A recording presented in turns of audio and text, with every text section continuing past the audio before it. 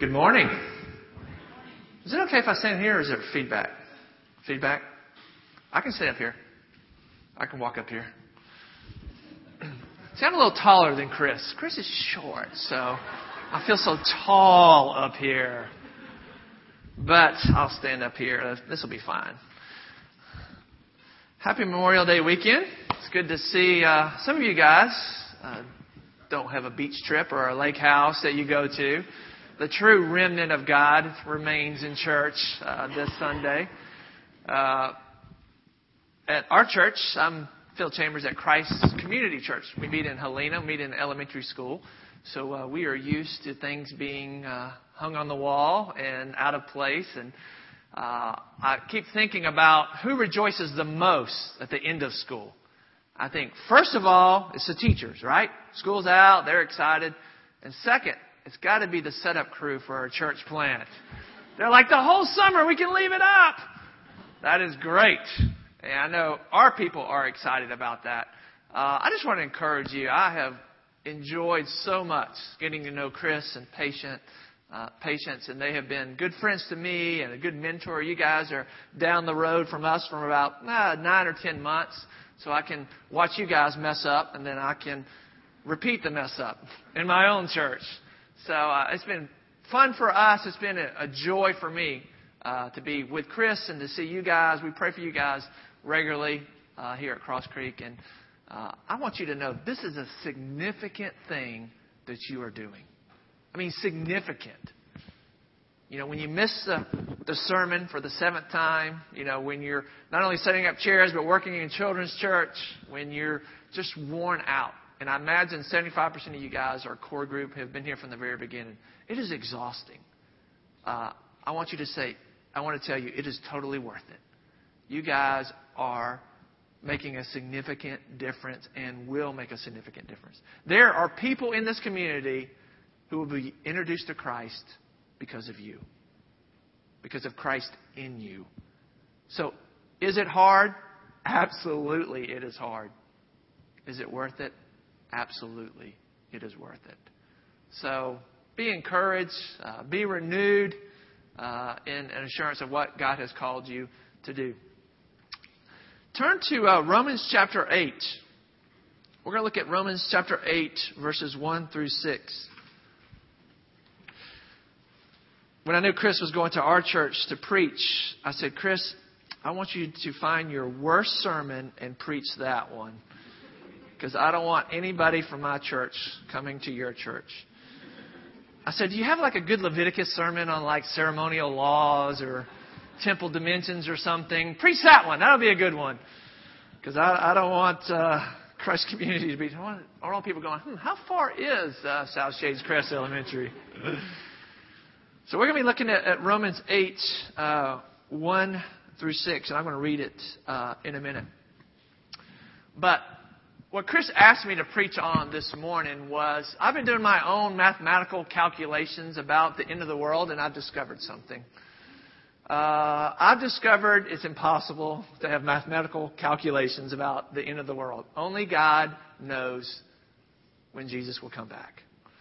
To be honest, I'm embarrassed by the whole situation. I hate it. I feel like it discredits what we as Christians have believed.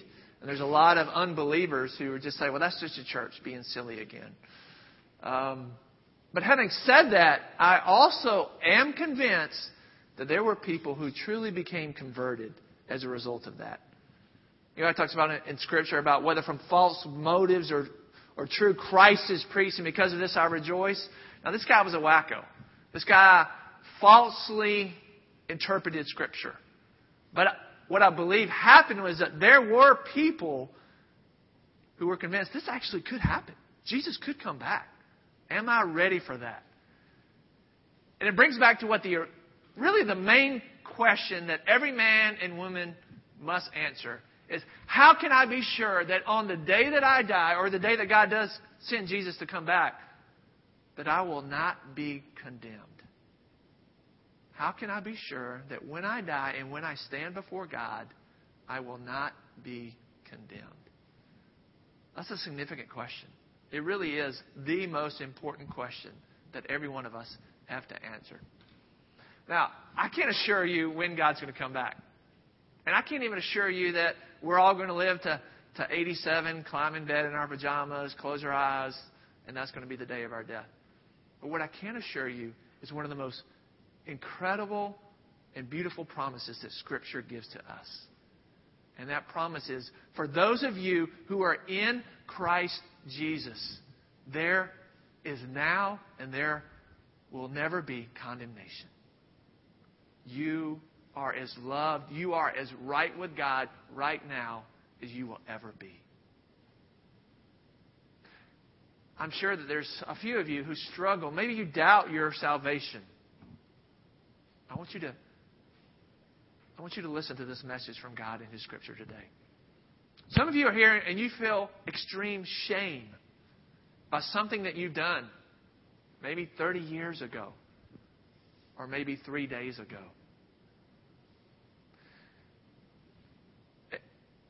And if we were able to project on the TV over here exactly what that was for every one of us, it would be as if the rapture was here. I would be running out the door if you guys could see some of the things I've done. Because I feel shame about that. For those of you who feel shame this morning, I want you to hear God's voice saying there is no shame. There is no condemnation if you are in Christ Jesus. So these are some of the most encouraging and also life-giving words in Scripture. So let's look at Romans 8, verses 1 through 6. Do you guys stand when you read or stay seated? Stay seated? Stand? All right, let's stand. Let's do that. How about that? I'll let Chris clean up all the mess that I caused this week. He can clean that up next week. This is the word of the Lord from Romans 8, verses 1 through 6. There is therefore now no condemnation for those who are in Christ Jesus. For the law of the Spirit of life has set you free in Christ Jesus from the law of sin and death. For God has done what the law, weakened by the flesh, could not do. By sending His own Son in the likeness of sinful flesh, and for sin, He condemned sin in the flesh, in order that the righteous requirement of the law might be fulfilled in us, who walk not according to the flesh, but according to the Spirit. For those who live according to the flesh set their minds on the things of the flesh, but those who live according to the Spirit set their minds on the things of the Spirit. To set the mind on the flesh is death, but to set the mind on the Spirit is life and peace. This is the word of the Lord. Have a seat. Let me pray. Father, right now, I ask, Spirit of God, that you would cleanse me as your messenger. And I also ask that you would open the eyes of our heart, that we would behold wonderful things in your law. And we pray this in Jesus' name. Amen. Well, hopefully you got an outline in your bulletin there. This is a lot of stuff in your outline. I usually don't put that much in there, but there was so much meat in this sermon that I figured it's better for you guys to read along with me than for me to sit up here and actually read a quote. You know how when you read a quote from a guy who's been dead 400 years ago, about halfway through you kind of glaze over thinking about lunch. So I figured I'm going to put this in print so you can follow along there with me. This passage, Romans 8, 1 through 6. At Christ Community Church, we as a church are memorizing a specific passage of Scripture each month. So for the month of June, we're doing Romans 8, 1 through 6. And we're memorizing it as a church. And one of the reasons that I chose this passage to memorize is because it's the gospel. I mean, this is the salvation that we have in Christ. And what I find is that there are a lot of people who get, kind of edgy and itchy. They're like, oh, another sermon on the gospel. You're like, hey, Pastor, I'm saved, okay? Can we move on? Can we get on to theology? Can we get on to how we're supposed to live for God? No, you can't. Just in the sense that we're saved in the gospel, we live by the gospel. We never, ever graduate from knowing what we have received in Christ. In fact, Scripture says those who most glorify God with their lives are the ones who realize what they have received from Him. But the problem is, you and I, we forget it, don't we? You're like, okay, I'm saved by grace. I'm saved in Christ. Now let me go out and live for Him. Martin Luther is another one of those guys who's been dead for 400 years ago. I'll read you a quote from him. But he says, I must hearken to the gospel, which teaches me not what I ought to do, but what Jesus Christ has done for me. It is the principal article of all Christian doctrine where the knowledge of all godliness consists. He says, the knowledge, if you want to be godly, take it back to the gospel. Then he says, we should know this article well, teach it to others, and feed it into their heads continually. That's the role of Chris and I, is to come down the aisle and beat you over the head with this, and for you to take your Bible and beat me over the head, because I need it daily. Because we forget, don't we? We forget the merciful initiative of God in our life to save us. We forget the promises of God to be in us, to be changing us. We need to be reminded daily of the mercy of God upon our life. And that our performance or lack of performance doesn't change our standing with God. We need to believe the gospel for ourselves.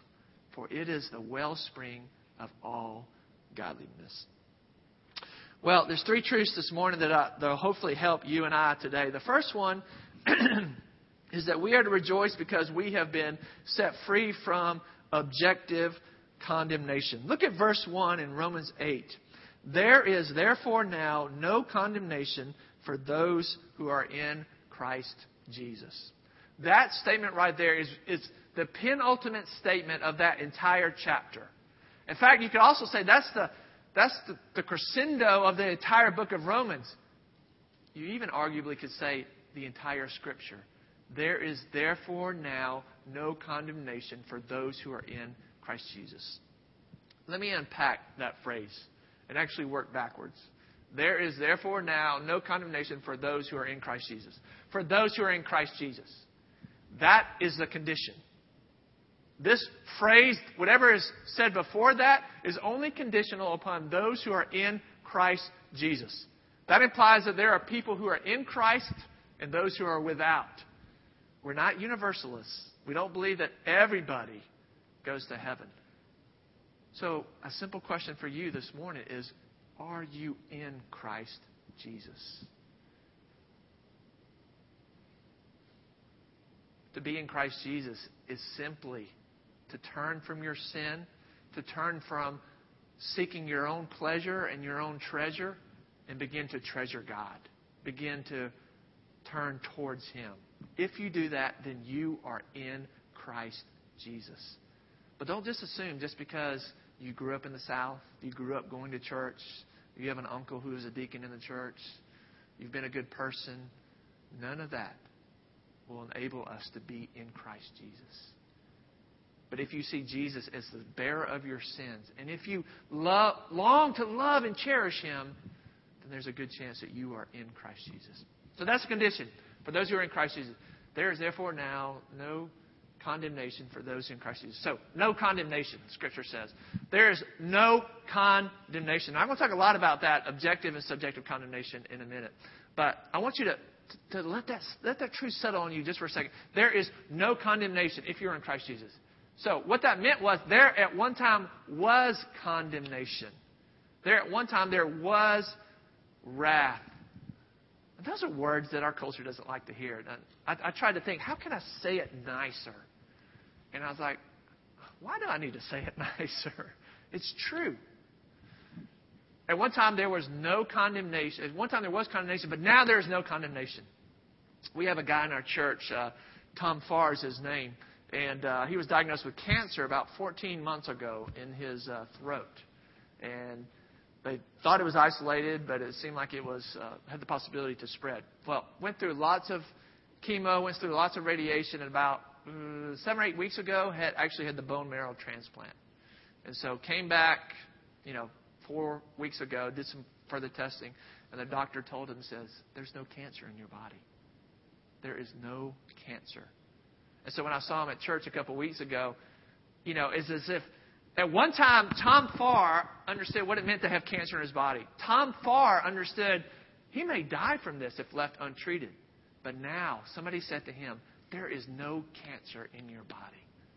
That's the same power of this verse in Romans 8:1. There once was condemnation upon you and I. But now, there is no condemnation for those who are in Christ Jesus. There is therefore, sorry I have to keep doing this, I get confused. There is therefore now, it is true of you now in the same way that it will be true of you when you do stand before God after your death. There is now no condemnation. There is therefore. So whenever you read a therefore in Scripture, what should you say? What is it there for, right? Therefore is always a directional sign that points back.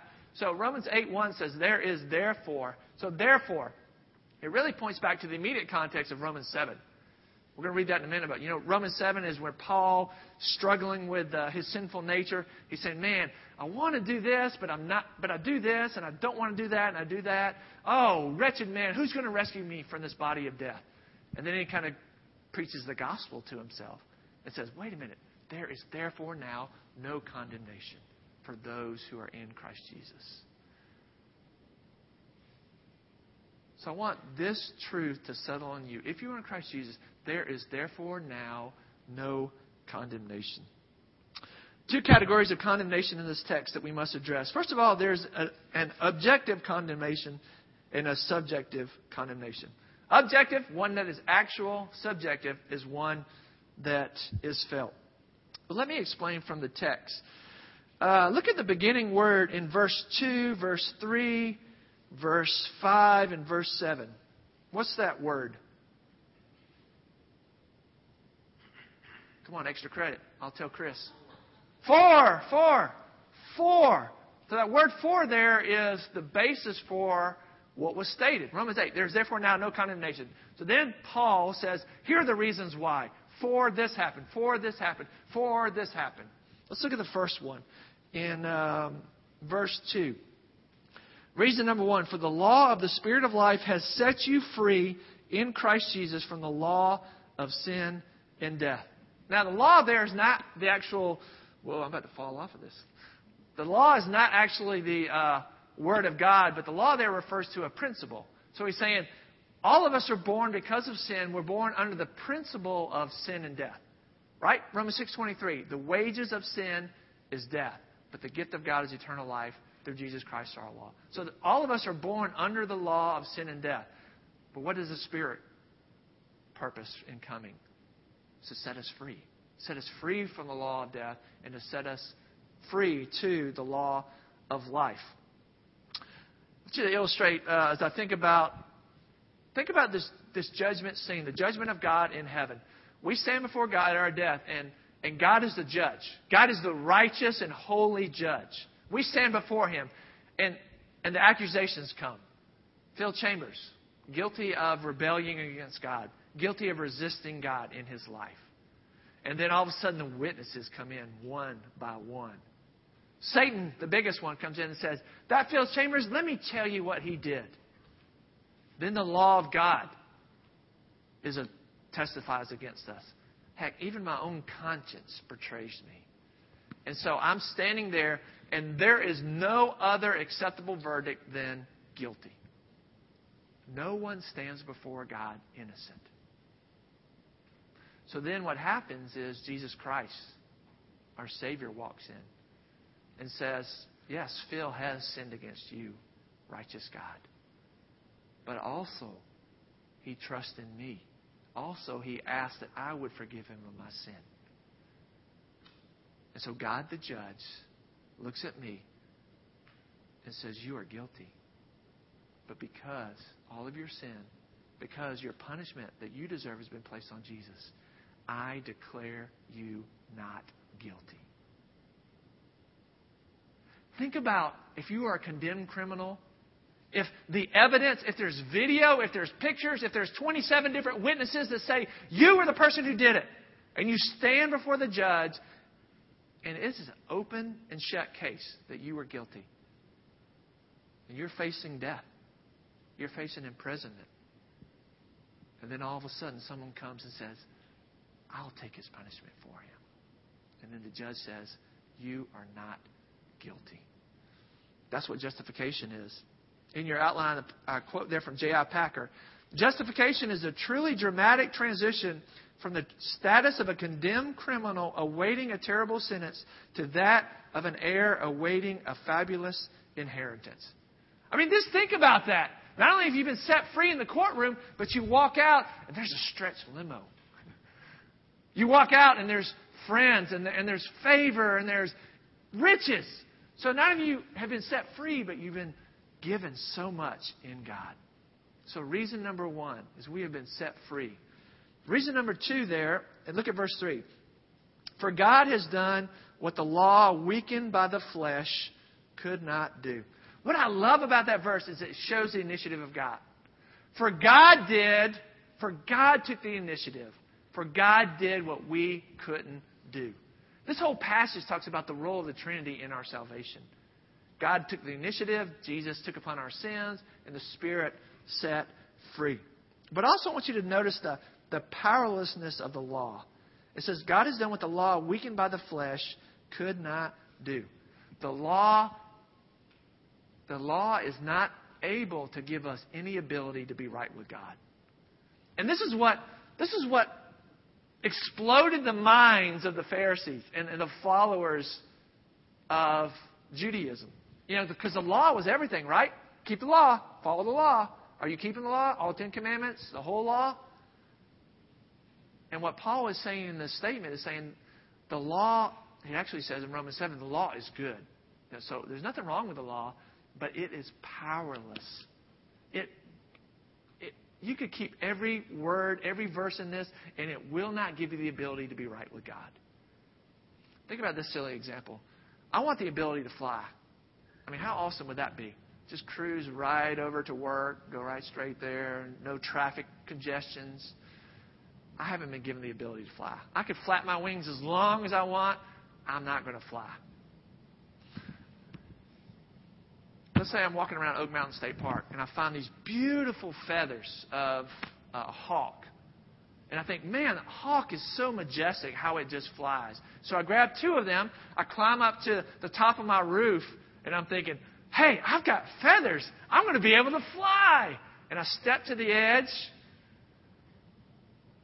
And for a second, think about those feathers representing the law. And so I'll hold on to them. And this is what we do. It's what a lot of people do. They think the law for us, especially as Christians in America, is going to church, right? Being a good person, being a good neighbor, giving financially, whatever it may be, whatever the law that we think is going to make us right with God. So I step into my roof and I go, here I go, I got the feathers. Here's the law. And I jump off and splat. I drive to the ER on a Sunday afternoon. So that's what Paul is saying here. He's saying the law is powerless. It does not give you the ability to fly. God did what the law couldn't do. God, through the gospel, gives me the ability to fly. And then there's another poem in there from John Bunyan. Love this. Love this. It says, run, John, run. The law commands, but gives neither feet nor hands. Better news the gospel brings. It bids me fly and gives me wings. It gives me wings. Isn't that significant? It not only says go and do, but it says I'm going to give you the ability to do. And that's what the gospel does. Reason number 3, verse 3. By sending His own Son. I got tired up there. I like to walk around. Verse 3. By sending His own Son in the likeness of sinful flesh and for sin, He condemned sin in the flesh. Reason number 3 is there is no condemnation for those who are in Christ Jesus. It's because all of our sins has been laid upon Jesus. Condemnation happens in this passage. But where does it happen? It happens upon Jesus. Who was not sinful, but He was for sin for us. To summarize the truth from these verses is we're sinners deserving God's condemnation. Jesus took upon Him the condemnation that we deserved. We have been set free from the law of sin and death, from the law to life. How does that truth impact you this morning? If you hear, there is therefore now no condemnation, no objective condemnation. this is such a familiar verse. This is such a familiar thought. Please don't let it just bounce off of you. If you are in Christ Jesus today, there is no condemnation. You are right with God. I can assure you in the promises of Scripture, God will never, ever be angry with you. But not only have we been set free from objective condemnation, we've also been set free from subjective condemnation. Look at verse 1 again. There is therefore now no condemnation for those who are in Christ Jesus. So, if our actual condemnation has been removed, why do we still feel condemned? Do some of you ever feel condemned in the Christian life? I hope so. Some of you are frustrated in your walk with God. I know I am. I just keep thinking, man, I want to be this, but I'm not that. Or I blow it again. There's just certain sins that I keep giving into, whatever it may be. Whether it's apathy or addictions or anger. And those are just the A's. There's all kinds of sins that we give ourselves to. And maybe you're like me, you also want to live for God. You're like, I do love God. I want to live for Him. But then I blow it. Or then I sleep late. Or then I blow up at my wife. Or whatever it may be. And I feel condemned. I feel shamed by that. And so that's that subjective condemnation. I have good news for you today. Not only you're not alone in that frustration, but one of the godly men that I know also struggle with that. I'm not talking about Lanier. I'm talking about Paul in Romans 7. Romans 7. Look at Romans 7, verse 19. It says, "For I do not do the good that I want, but the evil I do not want is what I keep on doing. Now, if I do what I do not want, it is no longer I who do it, but sin that dwells within me." It's like a tongue twister, isn't it? But you know what basically he's saying? I want to do this, but I do that. I don't want to do that, but I do this. And he's frustrated with himself. I mean, there's that wrestle going on. If you are wondering if you are in Christ Jesus, I would say, can you relate to what he's saying there in Romans 7? Do you feel that struggle's going on? I know before I was converted at Stanford University in undergrad here. And before I was converted, there were times where I attempted to live for God, but I didn't really care if I fell short of it. Or there wasn't this struggle going on. But when I became a new creation in Christ, all of a sudden, I felt this struggle. It's like, wow, I want to read the Bible. I want to delight in God's law. But I also want to do this with some of my former friends. And then I totally related to what Paul was saying there. He's saying, there's a struggle going on. So if you are wondering if you're in Christ Jesus, do you feel that struggle? If you feel that struggle, that's probably a good indicator that Christ is in you. How do we respond when we feel condemnation when we sin or when we don't live for God? First of all, response number one, go back to my first point. Believe in your justification. When you feel condemned, when you feel distant from God, or God is displeased with you, I want you to run back immediately to your justification and say, it's the gospel. That's who I am, not who I think I am. Who I think I am. That's why this hymn by Charles Wesley, Arise, My Soul, Arise. Which, by the way, I loved your worship. You guys have a talented worship. I just loved it. Can we have them at our church? This old hymn, Arise, My Soul, Arise. Listen to the theology of it, but also appropriate what it says. It says, arise, my soul, arise. So he's talking to his soul. His soul is downcast. Kind of what, the psalmist. Why are you so downcast, O my soul? He's saying, arise, my soul, arise. Shake off your guilty fears. The bleeding sacrifice in my behalf appears. Before the throne, my surety stands. What's surety? It's a whole lot of sureness. Surety is, before the throne, my surety stands. And He's pleading for me. So if your soul feels guilty, and mine does a lot, And I have to think, wait a minute. My name is written on his hands. He's pleading before God and saying, this is one of my children. And God's saying, that is one of my children. So allow that truth. Appropriate that truth when you feel shame.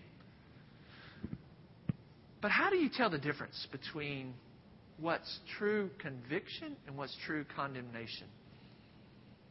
Where does conviction come from?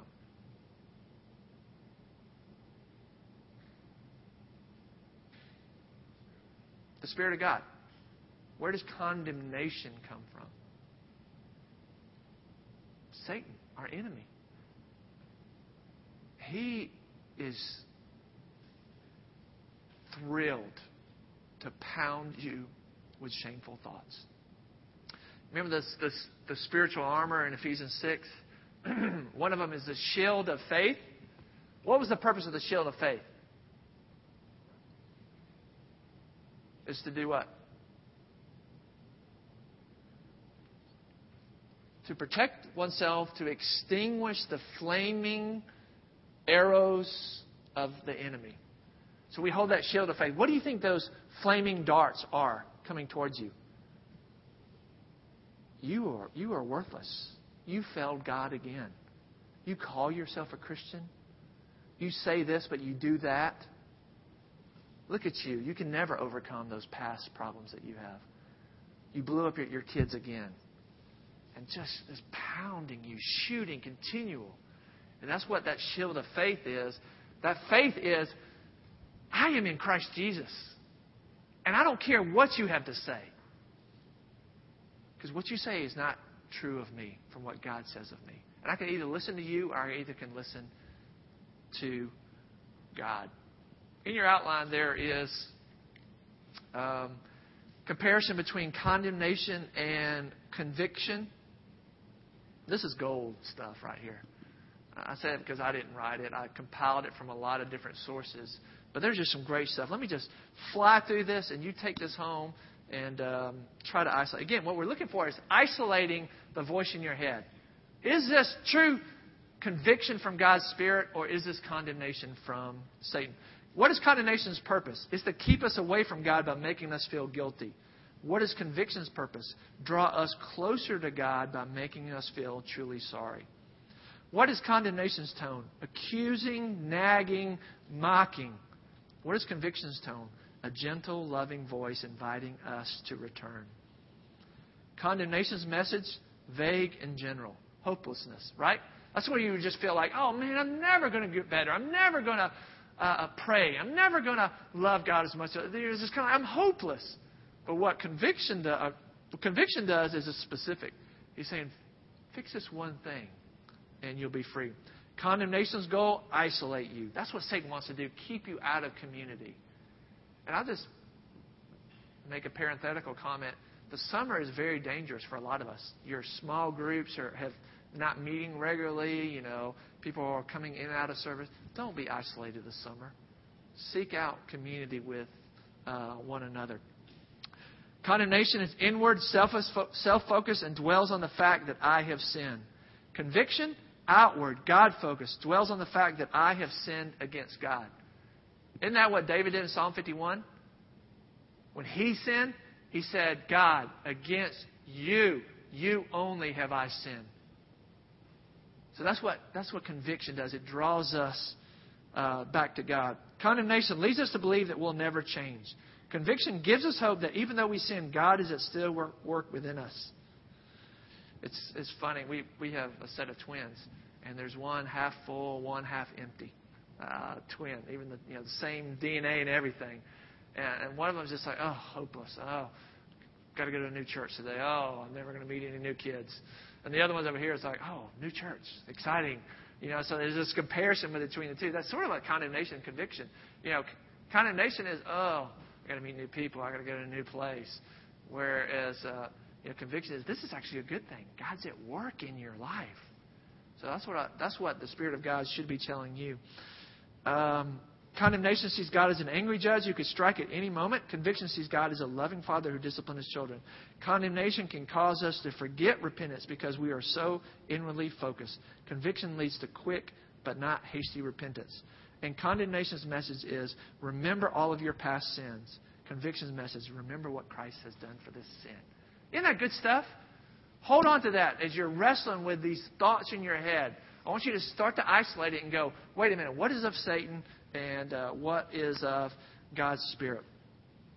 Because the problem is what Satan wants to do is make slaves of us with these shameful, compelling thoughts. Let me give you a quick illustration. A brother and his sister were going to his grandmother's house. And when they got to the grandmother's house, the grandfather gave the little boy a slingshot. And every little boy loves a slingshot, right? Especially when there's woods behind grandmother's house. So he took a slingshot out, and he was just shooting at everything. Squirrels and birds and chipmunks. Didn't even come close to hitting anything. So he's walking back to his grandmother's house. And he sees his grandmother's pet duck out there. And he's thinking, what's the chances of me hitting that? I hadn't hit anything all day. Picks up a stone, slingshot. Boom! Duck drops dead. And the little boy is like, oh, no. I just killed grandmother's duck. Grabs the duck, runs behind the wood pile, buries it. Walks out of the wood pile, and there's his sister, Sally. Sally had seen the whole thing happen. Walk back into the house, and the grandmother says, Sally, I want you to help me to get ready for dinner. And Sally begins thinking, looks at her brother, Johnny, and looks at the grandmother and says, no, grandmother, actually, Johnny's going to help you get ready for dinner. And she leaned over and whispered in the ear of Johnny, remember the duck. Next day, grandfather wants to take Sally and Johnny fishing. But the grandmother says, Sally, no, I can't let you go fishing. I need you to do the chores around the house. And Sally looks at the grandmother and says, actually, grandmother, Johnny would like to do the chores for the day. Walks over and whispers in his ear, remember the duck. Well, this goes on about a week. And finally, Johnny just can't take it anymore. He rushes into grandmother, begins weeping, and says, Grandmother, I am so sorry. I'm the one who killed your duck. I did it. Please forgive me. And the grandmother says, Johnny, I know. I actually saw it from my window when you did it. I just wanted to see how long you were going to let your sister make a slave of you. That's what Satan and his accusations tries to do to us. Make you a slave to what he says about you. And the whole time, you are free. Not only have we been set free from objective condemnation and subjective condemnation, but we have been set free to live for God. That's what Romans 8, 4-6 is, a comparison between walking in the Spirit as opposed to walking in the flesh. So it's basically the truth of, now that you have been set free, now you are to walk in the Spirit against the flesh. Very similar story in John chapter 8. There's legitimate proof about whether that was actually included in John's original gospel, but what was taught there is actually seen in other parts of Scripture. So remember the story of the adulterous woman brought in to Jesus? The religious leaders said, this woman has been caught in adultery. How should we handle her? Remember Jesus' famous words? It says, let him who is without sin among you be the first to throw a stone at her. It's a great way to clear a room, isn't it? Everybody leaves. And then Jesus looks at her and says, woman, has no one condemned you? She said, no one, Lord. And Jesus said, neither do I condemn you. Go and sin no more. So it's that connection of, you are not condemned in my sight. Now, go and sin no more. See, we have been set free not only from sin, but we have been set free to live for God. So those who are believers, those who are breathing in the gospel, listen to the beautiful music of the gospel. Those are the ones who are set free the most to live for God. That's what this passage teaches us. I asked the question at the beginning of the sermon is, how can you be sure that on the day that you die, you stand before God, you will not be condemned? if you are in Christ Jesus. If He is your Lord, your Savior, your trust, your delight is all in Him, then I can assure you that there is no condemnation for those who are in Christ Jesus. On the back is a quote from Charles Spurgeon, morning and evening. Again, just take this, make this one of your quiet times this week. Read through this. But let's see if I can just real quick. Look at the bold parts. I won't read the whole thing. You are in God's sight as perfect as if you had never sinned. None of your sins can condemn you. You are just as accepted by God today with all your sinfulness as you will be when you stand before His throne. Isn't that crazy? Right now, we are as perfect and delighted in by God as much as when we have a glorified body and we are without sin.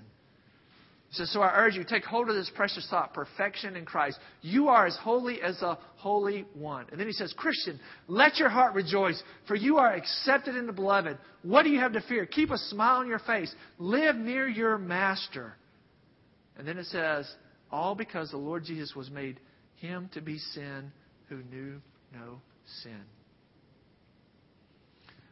I don't know if I'll ever get a chance to preach here again.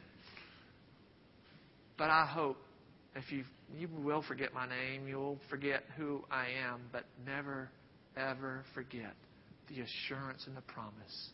There is therefore now no condemnation for those who are in Christ Jesus. Not only have you been set free from the punitive punishment of the law, but you are now delighted in by God. Now that you are delighted in by God, go after living for Him. I hope Cross Creek makes a significant impact in Hoover. You already are, but don't give up. Push on. Seek the least. Seek the lost. And do it because you, at one time, were least and lost. And God took the initiative in your life to set you free. Let's pray.